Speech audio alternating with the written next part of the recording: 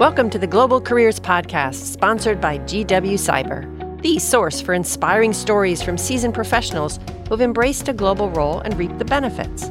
We offer practical advice and insider tips across a broad swath of industries and fields around the world. You know, whether or not you've considered moving abroad or taking on an international role, globalization will impact your career. So join us for a lively discussion as we explore what an international career really means. My name is Stacey Nevadomski-Berdan, and I'll be your host. In Season 2, we find ourselves in a fast-changing world, still affected by the pandemic, where we must adapt to succeed. Come with us as we share with you how to craft your place in the new global workspace. Today, I have the pleasure of interviewing Christine Davies, the CEO and founder of Polygage, an online marketplace for companies seeking policy insights and government affairs services. Christine started the company in May of 2020 after 2 decades of working at the intersection of public and private sectors, including the Asia Society, Microsoft, U.S. Department of State, and the Office of the U.S. Trade Representative, as well as a stint in Thailand for the American Chamber of Commerce. Welcome, Christine. It's great to have you. Thank you, Stacey. It's great to be with you and your listeners. Terrific. So let's get started. First question. One of the objectives of this podcast is to provide a sense of the careers that are out there. You have had quite a diverse career working in many different places. Tell us about it and what you do and your role today with Polygage. Absolutely. It has been a bit of a mosaic by design. And I've been fortunate to sit in a few chairs around the table that really brings the public and private sectors together. Because ever since, I was starting out on my career journey, I've always been really interested in kind of the intersection of those two sectors. So I'm grateful to have spent that first chapter of my career at the Office of the U.S. Trade Representative and with the U.S. Department of State, where I was based in Washington, D.C., but really traveling the world. I think I made it to about 80 countries during those 6 years.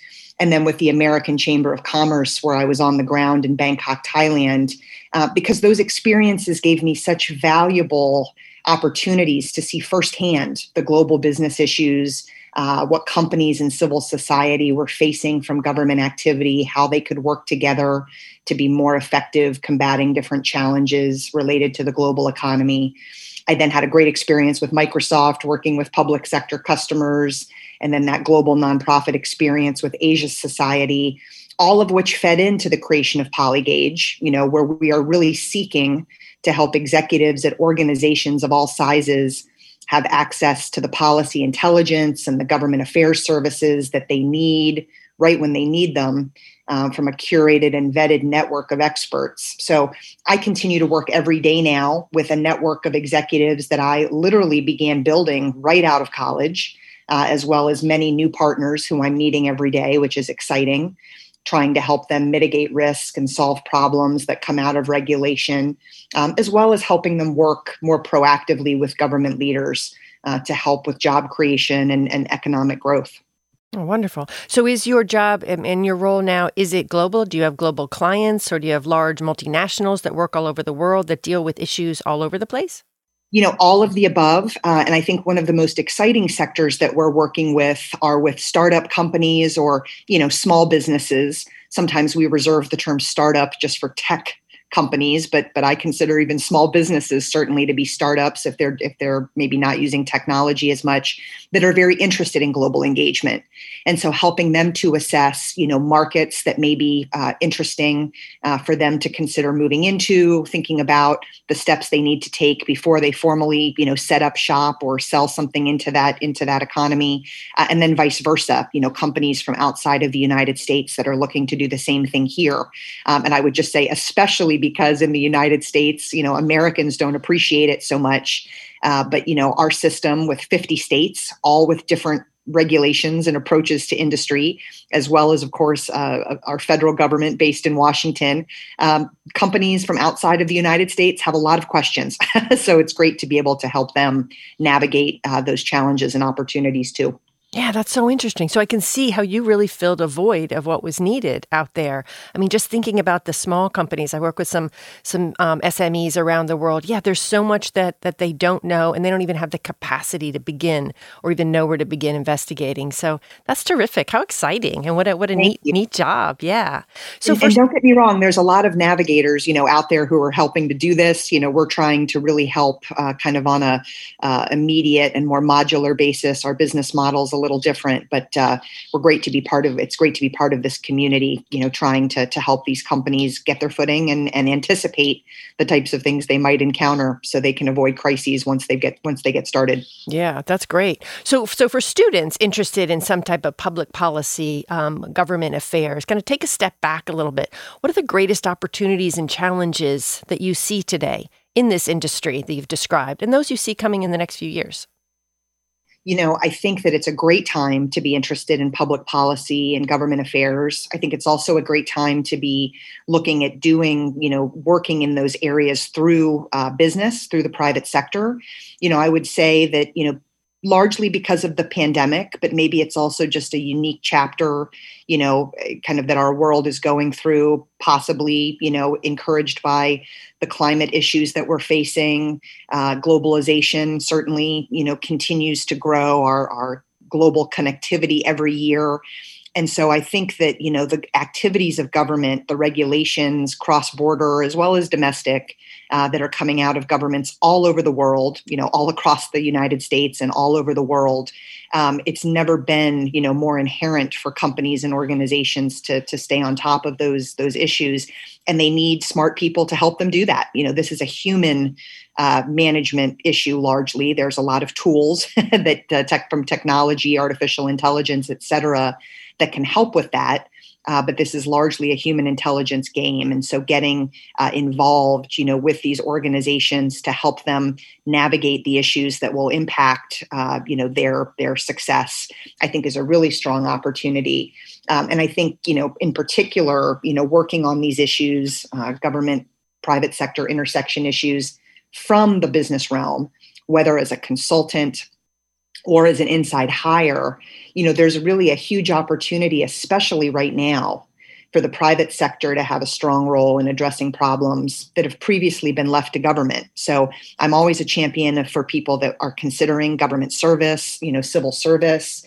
But there are a number of polls out there. I think the Pew Center just issued one in the last couple of months that shows that right now the public is trusting companies more than they do government leaders to address the challenges, facing our society.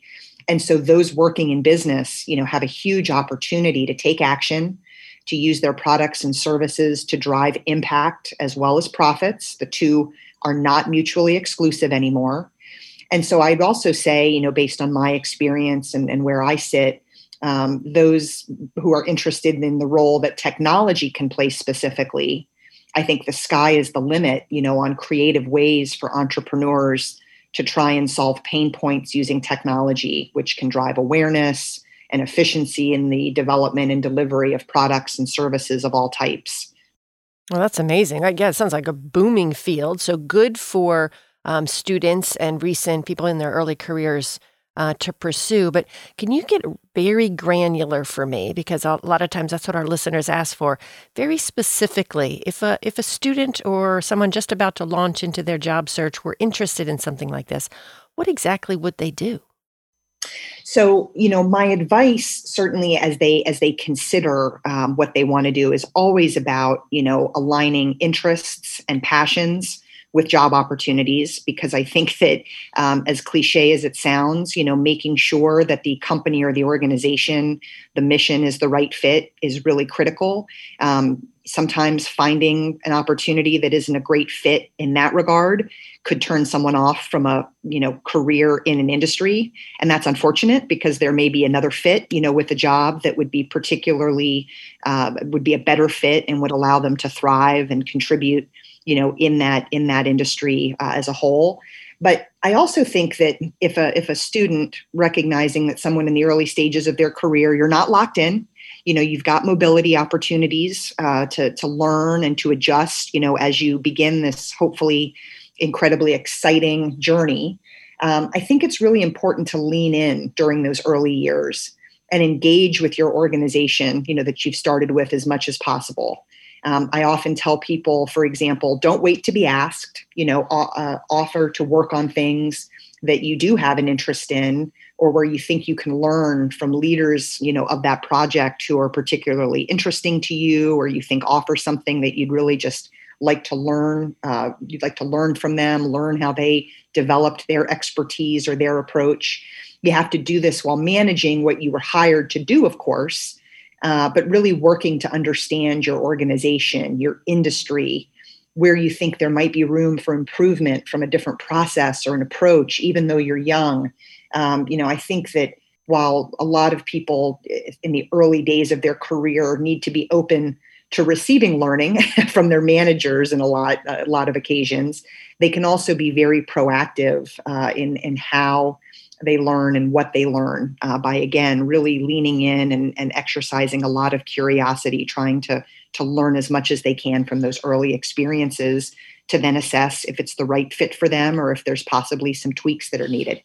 That's great. Awesome. So you mentioned some of the skills. So I want to follow up with that. Some of the skills, critical skills that are important for new hires in your field. You mentioned initiative, listening, learning, kind of leaning in, kind of the passion. What else? So I think it's a couple of things. I think in business and in the grinding world of startups in particular, although this certainly, goes beyond just having a conversation about working in startups, attitude is everything. I know I hire much more on attitude than I do on technical skills because the latter can be taught. New hires who offer to help without waiting to be asked are golden. Those who offer thoughtful ideas based on the research that they're doing, which really, signals their interest based on the types of things they're learning on a day-to-day, basis. That makes them a really distinctive, employee or team member. But that said, it's also important to lean into data collection and interpretation, because every activity you do as a business results in data that you can learn from and you need to learn from. And so while I don't expect new hires to be data geniuses or to even have a real love for data, I can honestly say I do not. I do not have a numbers dispensation, but I've really learned to be thinking every day, and I would encourage others to be thinking every day in their roles about what data are you gathering, what are you learning from it, so that it can guide your organization's future decisions. So I do think, and I've heard a lot of, very accomplished people talk about that. You don't have to be, again, a numbers genius, but you have to respect and really work to make sure you're factoring, data, what the data is telling you, trying to learn what the data is telling you into the decisions that you're making. And that applies, obviously, everything you said applies to a global role. But what specific skill that would relate to working on a global scale do you see is important? I do think the additional layer, to what I've just shared, if someone's going to be working globally, whether that's in, another country or certainly cross cultures, is to have that layer of understanding cultural context. In some places, passion can be mistaken for hubris, trying to demonstrate enthusiasm, trying to come up with new ideas can be taken as a sign of disrespect. So, one caveat I would say in a global role is to determine how best to demonstrate interest and energy in a way that makes sense culturally. I think you can do that by at least starting in more of an observation posture, take the time to kind of learn how ideas are best presented and how work, is best appreciated. Sometimes, by the way, that can be a corporate culture, not just a country or a geographic cultural issue. And also, I would encourage folks to talk with people who've worked there recently, whether that's, within the company itself, certainly in the country or the region, to really make sure they understand, how best they might navigate cultural sensitivities. But I will say that second point I made about data, I haven't found a company or an organization yet where data appreciation isn't pretty universal. And so again, bringing that dispensation and understanding to a global role will be just as important as bringing it to one that may be U.S. focused, at least initially. Wonderful advice for our listeners. Thank you for all of that. Rich information on data especially. It really has changed over the last 5 years or so, I see, growing in more importance. Let's change a little bit now, turn a little bit to the workplace trends that have emerged besides the data, such as remote work, hybrid schedules, rapid advances in technology, AI. Those are just a few of the things that we've seen in really just the last 18 months. Can you pick one? Just tell me about one of them and how you see it affecting the future of work. God, it really is enough to make your head spin, isn't it? Yeah, sure is. We're really living through a period, not just in the last 18 months, but I think you're so right. Just recently, I would say with the advances of technology in particular, maybe to focus a bit on that, I think, changes in technology are going to drive the future of work, especially in facilitating how we work and what we work on. There's really never been more access to both tools, software, other types of tools in the technical realm that can quickly analyze data and provide access to subject matter, intelligence than we've ever seen. So organizations, now can easily tap into these products and services to really catalyze the impact that their teams and company can have. I think it's important to stress, I'm not seeing this as a huge displacement. I'm seeing a lot of the technology that's out there as a major enabler. And even if we think about this on a global scale, everyone might think that, the internet, doesn't have borders. And so really it's a global realm in and of itself, which is true. But again, it's very human, and trying to connect with other humans is still a very important element of doing business or, working within an organization, trying to achieve goals. And so from what I've seen, technology is making the search for global partners, whether they're sell to or they're sell with partners, easier than ever before, whether it's through online marketplaces or just online networks that are accessible and active. And this, not only expands what an organization is then capable of acting on, but, the ability to search so efficiently saves them a lot of time and money. So technology, again, to me, it's really an enabler for organizations to advance in their industries, whether globally or locally. And also for those that, are already having impact, it can really springboard the reach and the impact that they can have. And so that's certainly an area that I think, as people are moving into their careers, those exciting early chapters, staying abreast of the technologies, whether it's in your role or it's in your industry, that can help you, do more better, do more quickly, have better impact. I think those are going to be, that's a very important area for all of us to watch. I'm glad you say that and you call it out, because so many students I hear, they're like, well, that's for the computer programming. No, that's not what we're talking about. We're talking about, as you said, so much more eloquently than I will right now, technology as an enabler. So that is so important. Yeah. And it makes me think about this emerging trend, the rise of the global independent worker, right? I read a piece recently that there are 2 billion independent workers around the world. That's kind of a lot of people when you think about it. And some studies showing that organizations are going to hire less full-time employees with benefits for the long term and just more temporary contract workers to fill a need or to rent these employees for a while. How do you see this affecting your industry, or do you? Yeah, definitely. So, this trend is one of the reasons that companies like Polygauge exist. We really want to help organizations benefit from the talent fluidity that, quite frankly, is being more and more desired by the labor force. There's a good bit being said about companies trying to cut costs and reclassify employees as contractors. But from my experience, that is more of a reaction to the preference of many workers, as you mentioned, that figure, who want to have the flexibility to still be able to be engaged with their organization, to be professionally engaged, while they also, want to devote energy to other aspects of their lives, whether they're raising children or they're taking care of an elderly relative, or maybe they just, want to take their foot off the gas a little bit and still have the ability to participate. But I also do think there's a huge driver, and certainly the pandemic and, some of the, opportunity that it provided to sit back and think about, our lives and how we want to get the most out of, the days and months and years, that we have to be active.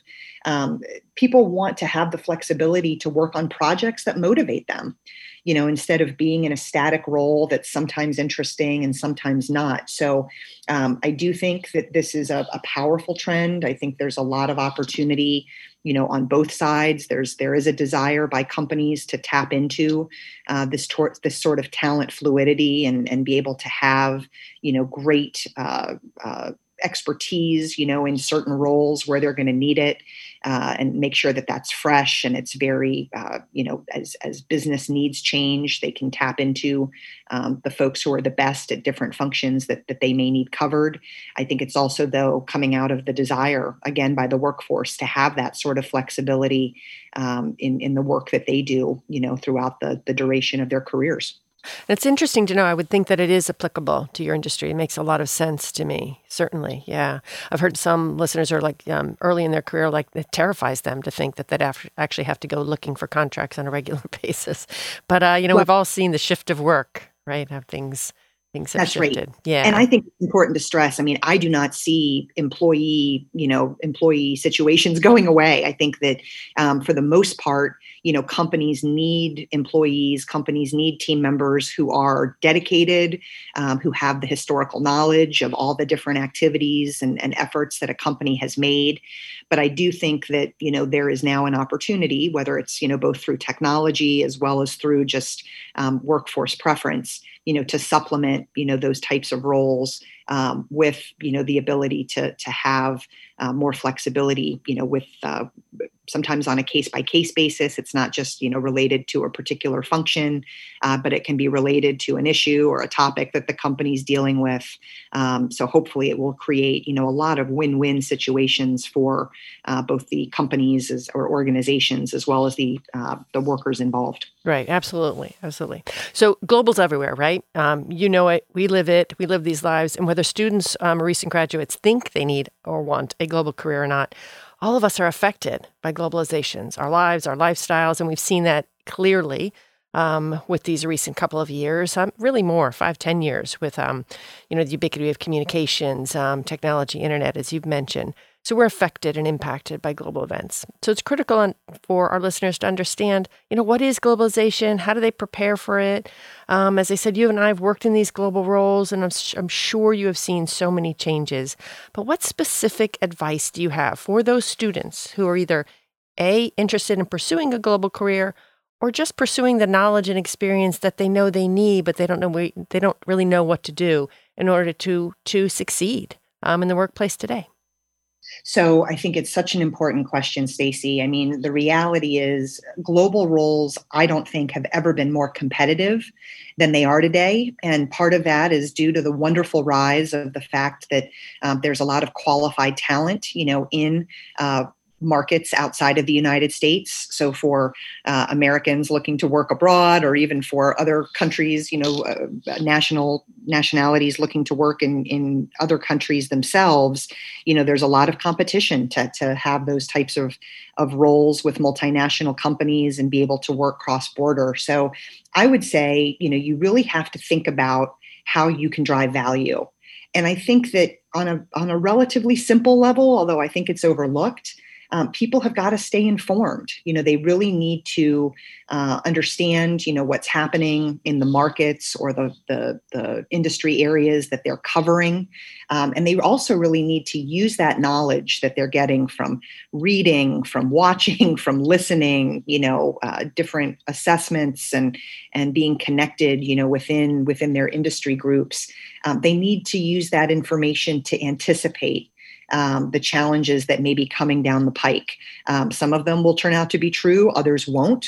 But using, that sense of understanding and anticipating potential challenges, that helps you come up with ideas that you can propose to your organization, that they can act on together, that can help mitigate risks before they become crises. Sometimes it doesn't take a whole lot of investment, to at least prepare for scenarios that could face the company 1, 5, 10 years down the line. And prevent those scenarios from becoming billion-dollar risks, if you will, or multi-billion-dollar risks. So I know in some ways it sounds easier said than done, but starting, that type of effort to be a really good anticipator and thinker long-term, on behalf of your organization really starts from just, again, leaning in and trying to learn as much about your region or the country that you're focused on and the industry that you're involved in as a great first start. Wonderful. Great piece of advice that everybody can do. You don't have to have a passport. You don't have to get on a plane. You can do it right there in your home, your office, what have you. That's great. Beautiful advice. Thank you for that, Christine. Absolutely. As we begin to wrap up, tell me, share with us what's a tactic that you have used in dealing with change? We have experienced a lot of change lately. Anytime throughout your career, right? And how has it helped? I mean, I think a lot of listeners are struggling as they adapt to these rapid changes that we're seeing in the workforce. Absolutely. I have dealt or faced a lot of change over the course of my career, whether it be, during a specific chapter, a specific role, or certainly across the scope of the many roles that I've had. And I really try to look at change as an opportunity and not a threat. I think it's very easy when we face a change situation, whether it's a change that we're considering, proactively ourselves, or one that's especially, I would say, being forced on us, by the organization or some other force that we're working with, to be very defensive and to, turn that begin thinking about that change situation as something that could really harm us. And so I would say my tactic is take a deep breath when you're faced with change, find the space, whether it's a couple of hours or maybe even a day, to really think about how can I turn this change experience into an opportunity? Or what is the opportunity, that I'd be looking to get out of this change that's being proposed or being forced on me? And I think when you truly do look at change, through a positive lens, a lens of opportunity, that's what gives you, more control of the situation. That's what's going to give you the mental clarity and the energy that's needed to hopefully, or at least to have a better chance of making that change more of a positive experience for you. Great stuff. Change is opportunity in no matter what area of our lives, work, personal. That's the short version. You got it. That is great. Thank you for that.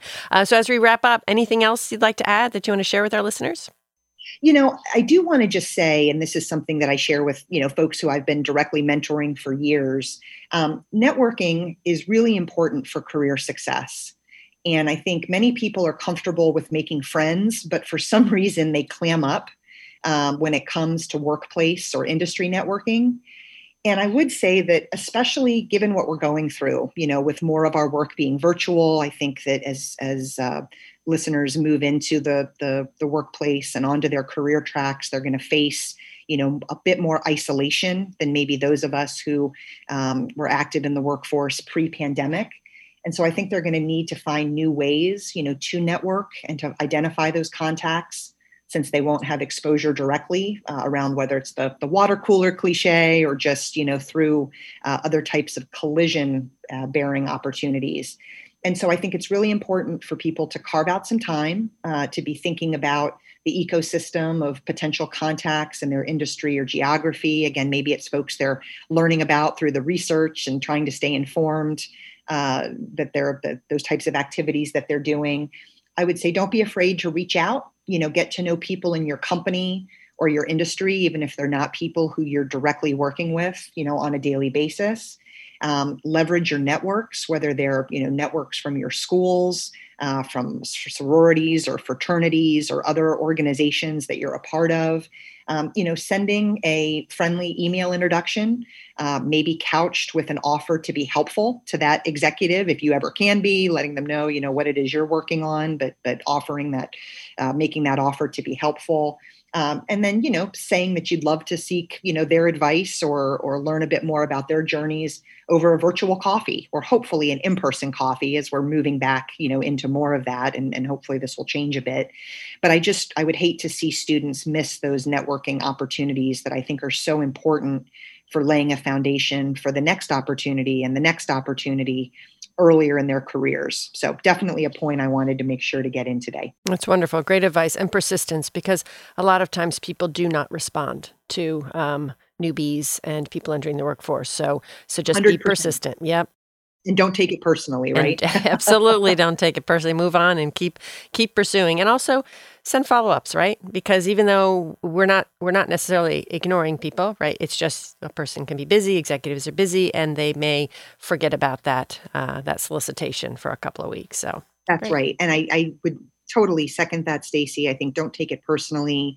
And I think it's so important for people that are just entering their career trajectories. These are early days. You're not going to have everything figured out in a year or even 10 years. You may not feel that you found the perfect fit, for a while as you begin this hopefully long and exciting journey. And so again, looking for leaders you can learn from, really trying to, be selective as much as you can with organizations that are working on things that you care about, that are going to excite you to get to work every day. I think that can be, that leads to the great foundation for happiness, which I think will really drive career satisfaction long term. Well, thank you very much for your time. And I'd like to kind of shout out as congratulations, because I know you were named to the Business 20 B20 Task Force on Employment and Education during Italy's G20. Thank you. Host last year. So well done. That's amazing stuff. And thank you so much for taking the time out of your very busy schedule. And kudos to you and congratulations on starting an amazing new company. Thanks so much, Stacey. Now we'll see if the G20 leaders act on some of the employment and education policies that we recommended. But if they do, hopefully it'll be beneficial to all of us. I hope so. Great. Thanks again, Christine. Take care. Thank you. You have been listening to the GW Cyber Global Careers Podcast. Join us again next time. And in the meantime, go global.